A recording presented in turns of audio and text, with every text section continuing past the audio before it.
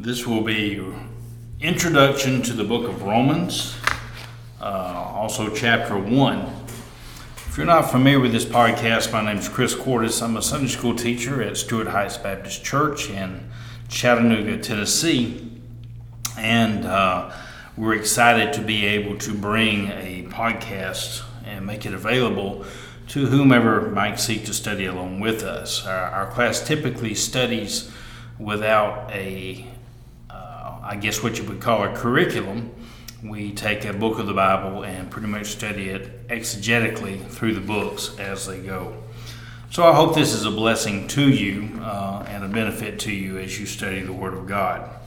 That's our intent, is to simply study the Word of God and to grow in our faith in that way. So, as I mentioned, this study is concerned with the book of Romans, and this is the first lesson in the series, Introduction. So, the writer, of course, to the book of Romans is the Apostle Paul. By the time that Paul writes the book of Romans, he's been a preacher for some 20 years. One thing that I point out on a regular basis is as we read Scripture, we oftentimes, if we don't pause, we don't account for the time that is in between the chapters or sometimes even the verses. And so there's a time lapse that we need to, at least in our studies, think about and consider. Paul wrote many epistles, as you know, and was a very prolific writer, and he concerned himself with several various topics. We get a lot of doctrine from Paul. We learn about the churches, especially the ones that he planted. And with Romans, when he writes, as I mentioned, he has the experience of preaching for some 20 years. I believe that's one reason Romans is able to go into such depth with the gospel. Many would refer to the book of Romans as Paul's gospel, in addition to the other four gospels that we have, Matthew, Mark, Luke, and John. Some would argue that Romans stands as its gospel, and I'm not opposed to that argument. I have used for many years what I call the Romans Road to Salvation, and this is a series of verses throughout the book of Romans that can be used very effectively in dealing with the unbeliever to explain the gospel and how one is to be saved. And so we have the benefit of Paul's experience for 20 years in the ministry as he reads Romans and as we study it. Most likely, Paul writes the book from the city of Corinth. Paul, like his traveling companion Luke, is one of the most educated and therefore formal writers of the Bible. And especially in the book of Romans, when he's writing this, we often have to be careful with our study to make sure that we remain in context. Sometimes in the book, he will be writing and then he'll pause on one thought and begin a separate thought in a paragraph style and then come back to the original thought.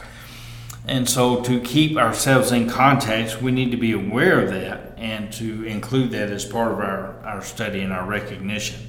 Usually it's pretty easily to determine just by reading the context in and of itself.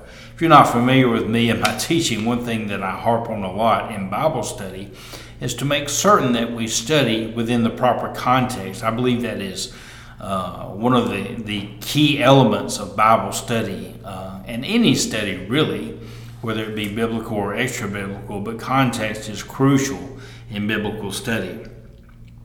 The date of the writing. We believe that the writing happened at approximately 57 AD, or some 23 years following the death, burial, and resurrection of the Lord Jesus Christ.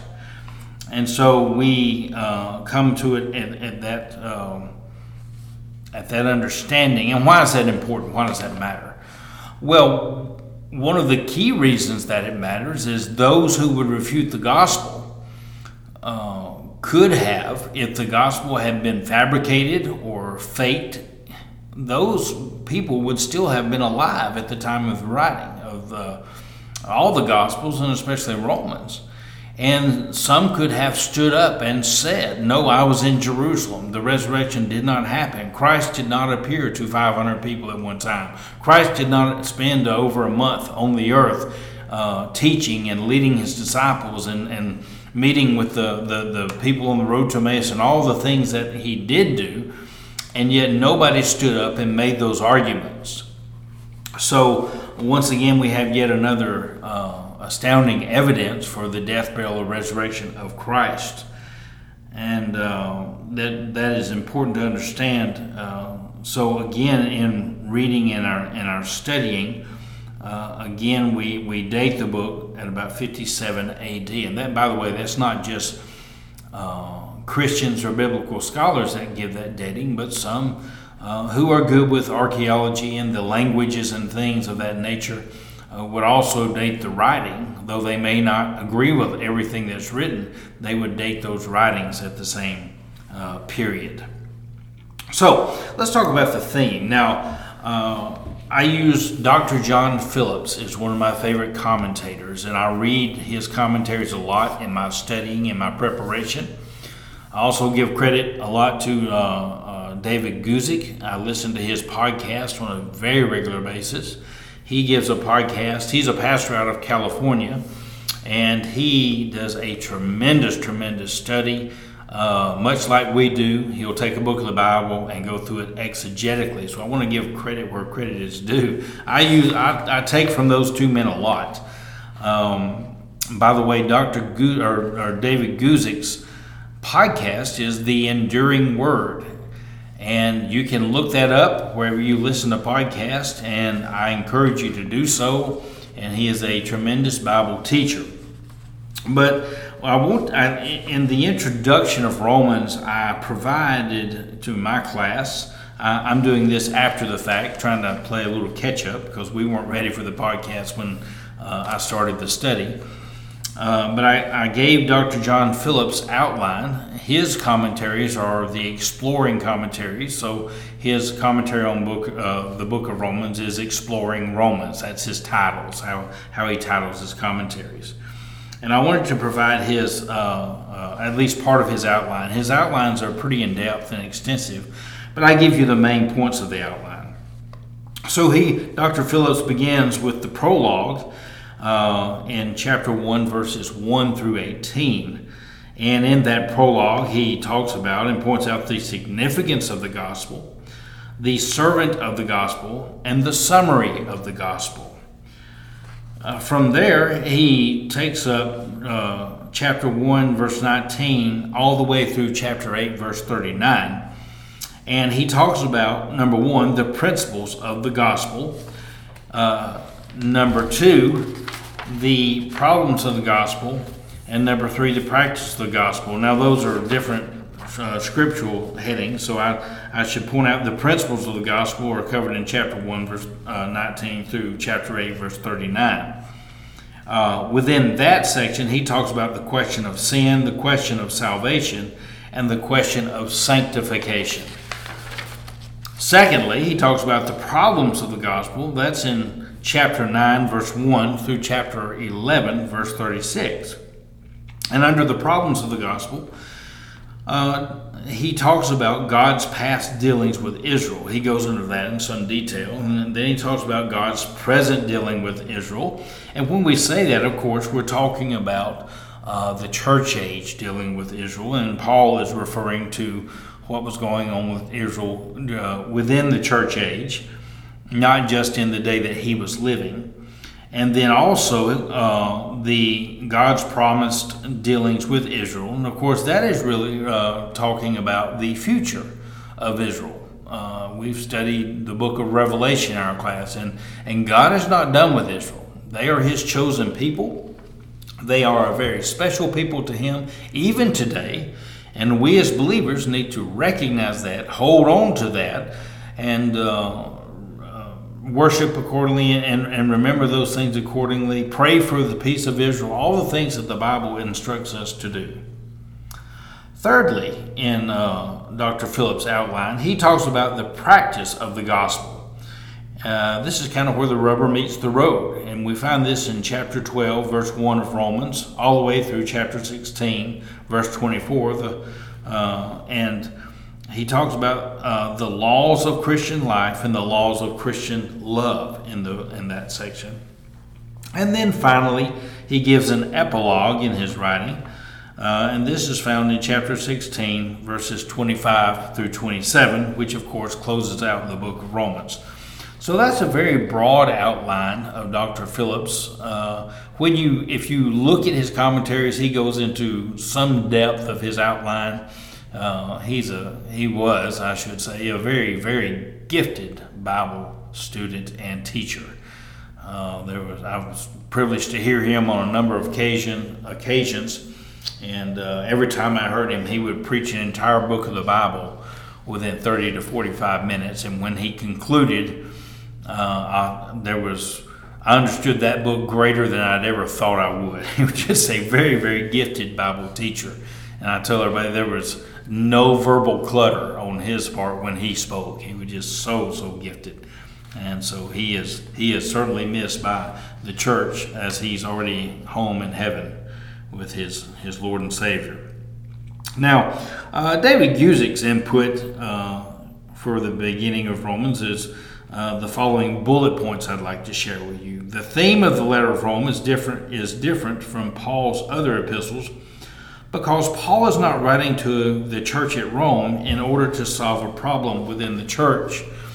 David Guzik makes an excellent point here. If you read Corinthians and Galatians, Ephesians, other epistles, Paul seems to always be dealing with a problem. With Corinthians, of course, he deals with a number of problems. When I was in Bible college and studied Corinthians, they taught us that Corinth was known as Paul's problem church. And as you study the book, you find that to be true, especially in 1 Corinthians, as Paul points out the specific problems and begins to deal with them one by one.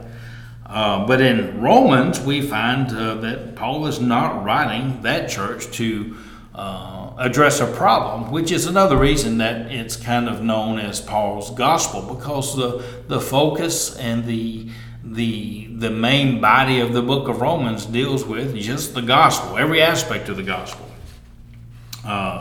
Secondly, David Guzik points out the letter to the Romans focuses more on God and his plan of redemption than any other. And that's certainly true. Paul picks apart the gospel. He lays it out. He talks about the need for the gospel, the workings of the gospel, the benefit of the gospel, everything about the gospel. And Romans goes into great detail. Thirdly, the book of Romans mentions the name of God 153 times, which is an average of every 46 words. Now, I stole that from David Guzik. I didn't take the time to count and point it out, but I thought that was an interesting point that he brought out in his podcast. The name of God occurs more frequently in the book of Romans than in any other book of the New Testament. I didn't know that either. Therefore, the book of Romans is a book about God. And again, that's a quote from David Guzik. He goes into some detail on that. And while I don't disagree with David Guzik, I think we're more accurate to say it's about God's gospel. It is just, it is gospel inside and out, wrapped around and tied with a gospel ribbon on top. It is gospel, gospel, gospel.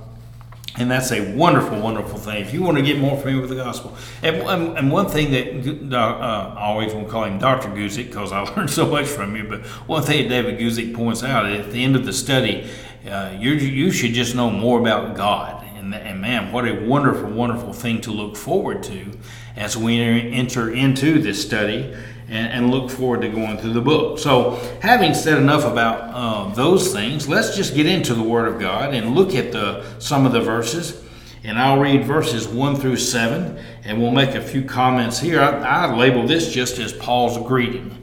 The first 7 verses, Romans chapter 1, verse 1. Reading from the New King James Version. Paul, a bondservant of Jesus Christ, called to be an apostle, separated to the gospel of God, which he promised before through his prophets in the Holy Scriptures, concerning his Son Jesus Christ our Lord, who was born of the seed of David according to the flesh, and declared to be the Son of God, with power according to the Spirit of holiness, by the resurrection from the dead. Through him we have received grace and apostleship for obedience to the faith among all nations for his name, among whom you also are the called of Jesus Christ. To all who are in Rome, beloved of God, called to be saints, grace to you and peace from God our Father and the Lord Jesus Christ. What an introduction. Wouldn't you love to receive a letter that started like that? Most of the letters that I receive are junk mail, or somebody wanting to buy my property, which is not for sale, things of that nature. But I would love to receive a letter that began to open up like that and talking about the Lord Jesus Christ and our callings and his love for us, his grace for us, all of those things.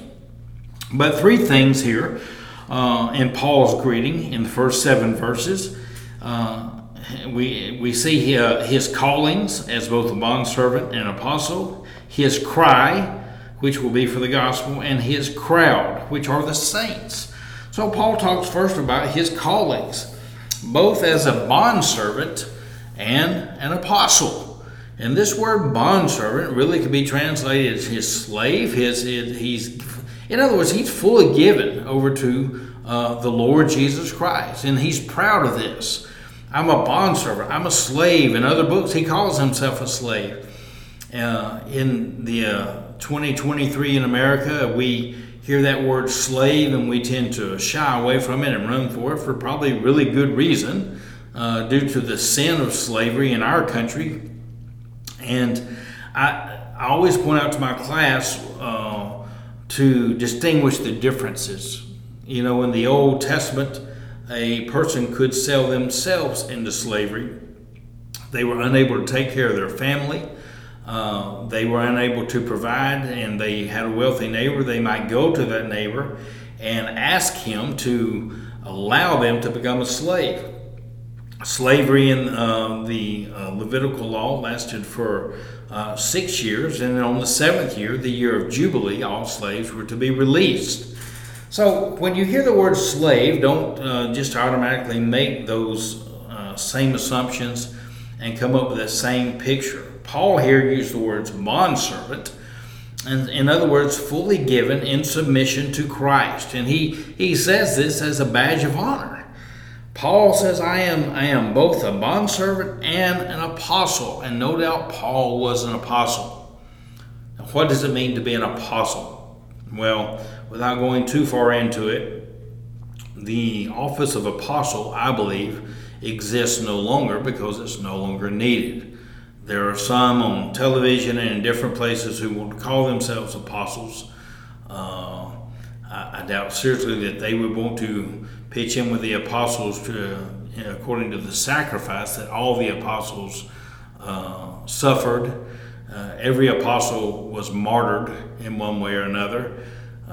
John left on the Isle of Patmos to starve and to live out his days, where he wrote the book of Revelation. Most of them were martyred with a crucifixion or boiled in oil in horrific ways. Every apostle had a specific call, a verbal call, and a face-to-face meeting with the Lord Jesus Christ. That's kind of hard to do these days. Paul's, of course, was on the road to Damascus, and we read about that in the book of Acts. The office of apostle carries a specific duties. And one reason it's so important to understand these things is the apostles were speaking for God. They were giving us church doctrine that we live by, doctrine that carries Christian authority.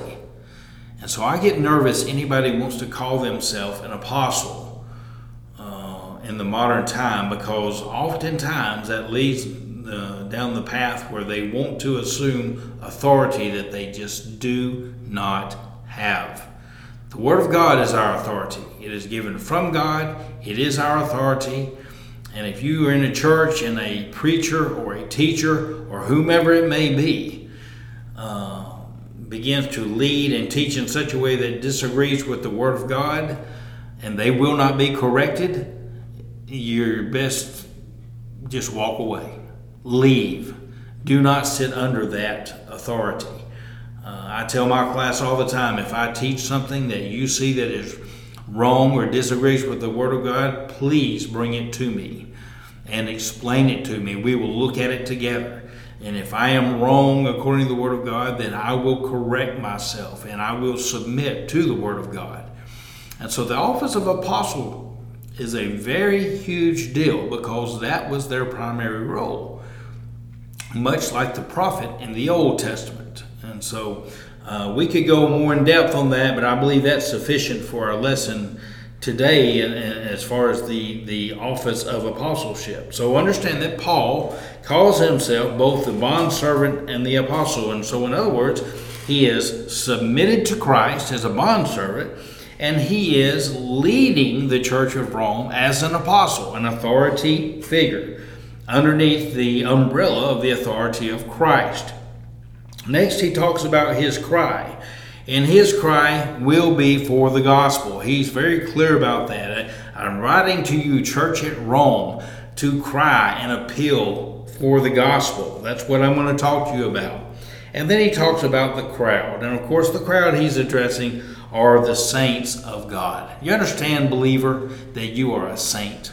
That you don't have to wait to go to heaven to be a saint, or not only certain people earn sainthood, as some religions might teach, but the Bible refers to every believer as a saint because the righteousness of Christ is applied to us at the time of salvation. So therefore we become saints of God, not by our own works, but by the application of the blood of Christ.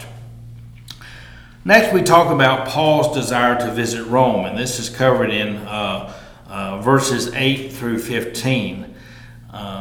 He begins in verse 8 and says, "First, I thank my God through Jesus Christ for you all, that your faith is spoken of throughout the world, the whole world. For God is my witness, whom I serve with my spirit in the gospel of his Son, that without ceasing I make mention of you always in my prayers, making request if by some means now at last I may find a way in the will of God to come to you." So Paul is saying, I want to come to Rome, but I want to do it the right way. I want to do this in the will of God. And we know this from Paul's ministry. Several times he wanted to go to Rome, but he was denied. He would eventually go to Rome, but I'm sure it's not in the way that he had in mind. You'll recall at the end of the book of Acts, he finally makes a journey to Rome as a prisoner, and he'll spend the rest of his days there in Rome, and he'll do much writing in Rome. We get some of the epistles, the prison epistles from the city of Rome, and certainly it's one of those things where Paul would not have planned it that way intentionally, and yet God had that in mind and would bless the entire church for the rest of the church age through the writings of Paul, that he probably would have never slowed down and accomplished had he not been imprisoned in Rome. But he has a desire to go to Rome from these early days. And the church at Rome is a thriving church of the gospel. It is one that is on fire for God. It is expanding. It is teaching. It is winning souls for Christ. And he says in verse 12, "I want to come that I may be encouraged together with you by mutual faith, both of you and me." And so he's coming. He says, "Don't be unaware." In verse 13, "I plan to come to you, but I've been hindered. I want to come, but God just won't allow me to come yet." Paul wants to visit to Rome and the church. He wants to go in order to share the gospel. This is fascinating when you stop and think, because we just read and we talked about how the church in Rome is already thriving. It's thriving because of the gospel, because they have the gospel. They're teaching the gospel. Paul is not writing to correct a problem, as we mentioned, which tells us they are involved in the gospel. And yet Paul wants to come and preach the gospel. Man, this is a great encouragement, believer. So too often we are quiet and refuse to speak of the gospel, either because we're afraid to give it to somebody who does not have the gospel, or we are around those who do have the gospel and we assume that they don't need to talk about the gospel. And folks, nothing could be further from the truth in either case. We need to be talking about the gospel. We need to share the gospel with the unbeliever. We need to rejoice in the gospel with the believer. It's great fun to go to lunch with a believer and say, hey, tell me about how you got saved, even if they told you before. And then you share how you got saved, how Christ reached out in mercy and grace and forgiveness. Folks, that is the gospel. We need to talk about that. We need to share that. We need to relish in it. And that's what Paul's talking about. I want to come to you in order to preach the gospel and share that with you in Rome. And then thirdly, Paul talks about the just live by faith. This is found in verses 16 and 17. Let's read those quickly. For I am not ashamed of the gospel of Christ, for it is the power of God to salvation for everyone who believes, for the Jew first, and also for the Greek. For in it the righteousness of God is revealed from faith to faith. As it is written, the just shall live by faith. So, the just shall live by faith. First, he talks about the shame of the gospel. Verse 16, for I am not ashamed of the gospel. Why does Paul say that? Well, because there was some shame in the gospel in that day. It's not like today in Chattanooga, Tennessee, which is where I'm located in 2023. At the very most, somebody might snicker if I mention the gospel, but there's no real persecution. There's no threat of jail time. There's no threat of real corporal punishment. And yet in Paul's day, the same could not be said. The Orthodox Jew, in fact, Paul himself, before his redemption, was the one who sought out to destroy the church, to put to death the preacher. Paul would be imprisoned many times. He would be beaten many times. He would be stoned to death and resurrected, I believe, at one time. And Christ himself hung on a cross.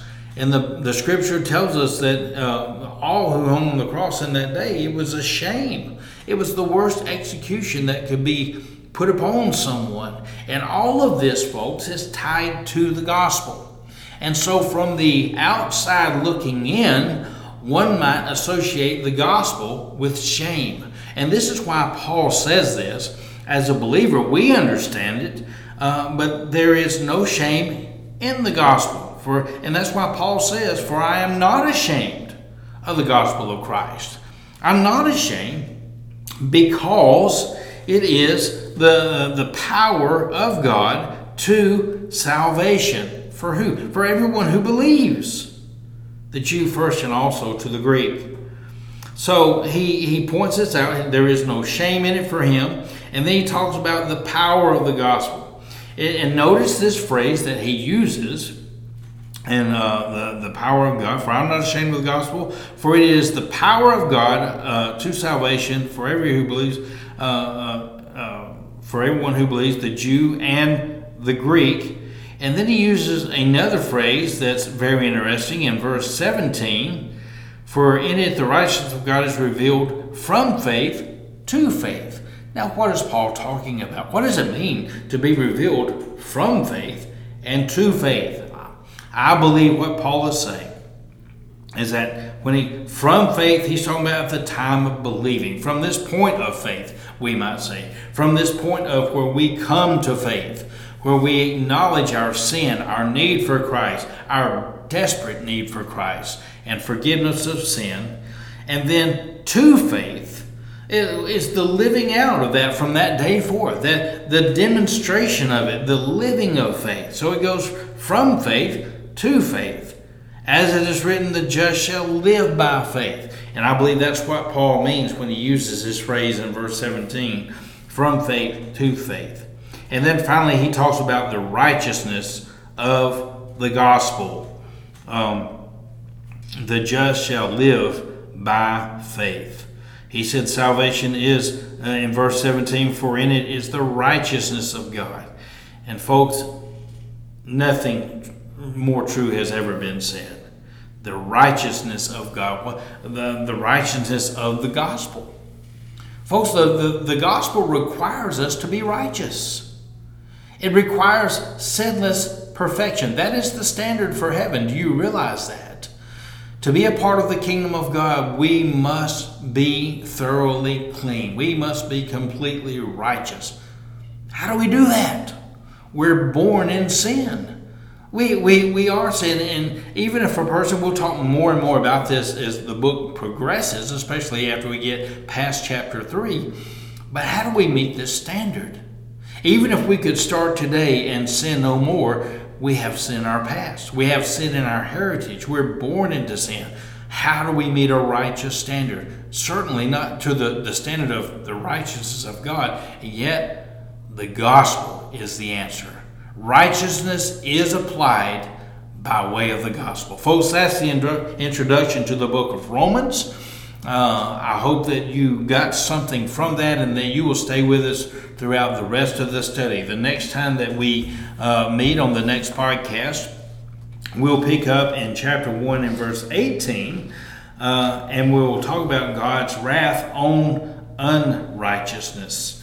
And just a fair warning here, the beginning of the book of Romans is difficult, especially through the first 3 chapters. It is often hard to read through because Paul deals with our sin extensively. Our unrighteousness is addressed, and if you can make it through that part, it makes the rest of the book. About halfway through chapter 3 that ends, and then we start dealing with the beauty of the gospel, the rewards of the gospel, and man, it just makes it that much sweeter because we've dealt with the unrighteousness in the first part. Thank you for joining us. I hope you'll stay with us throughout the next several broadcasts.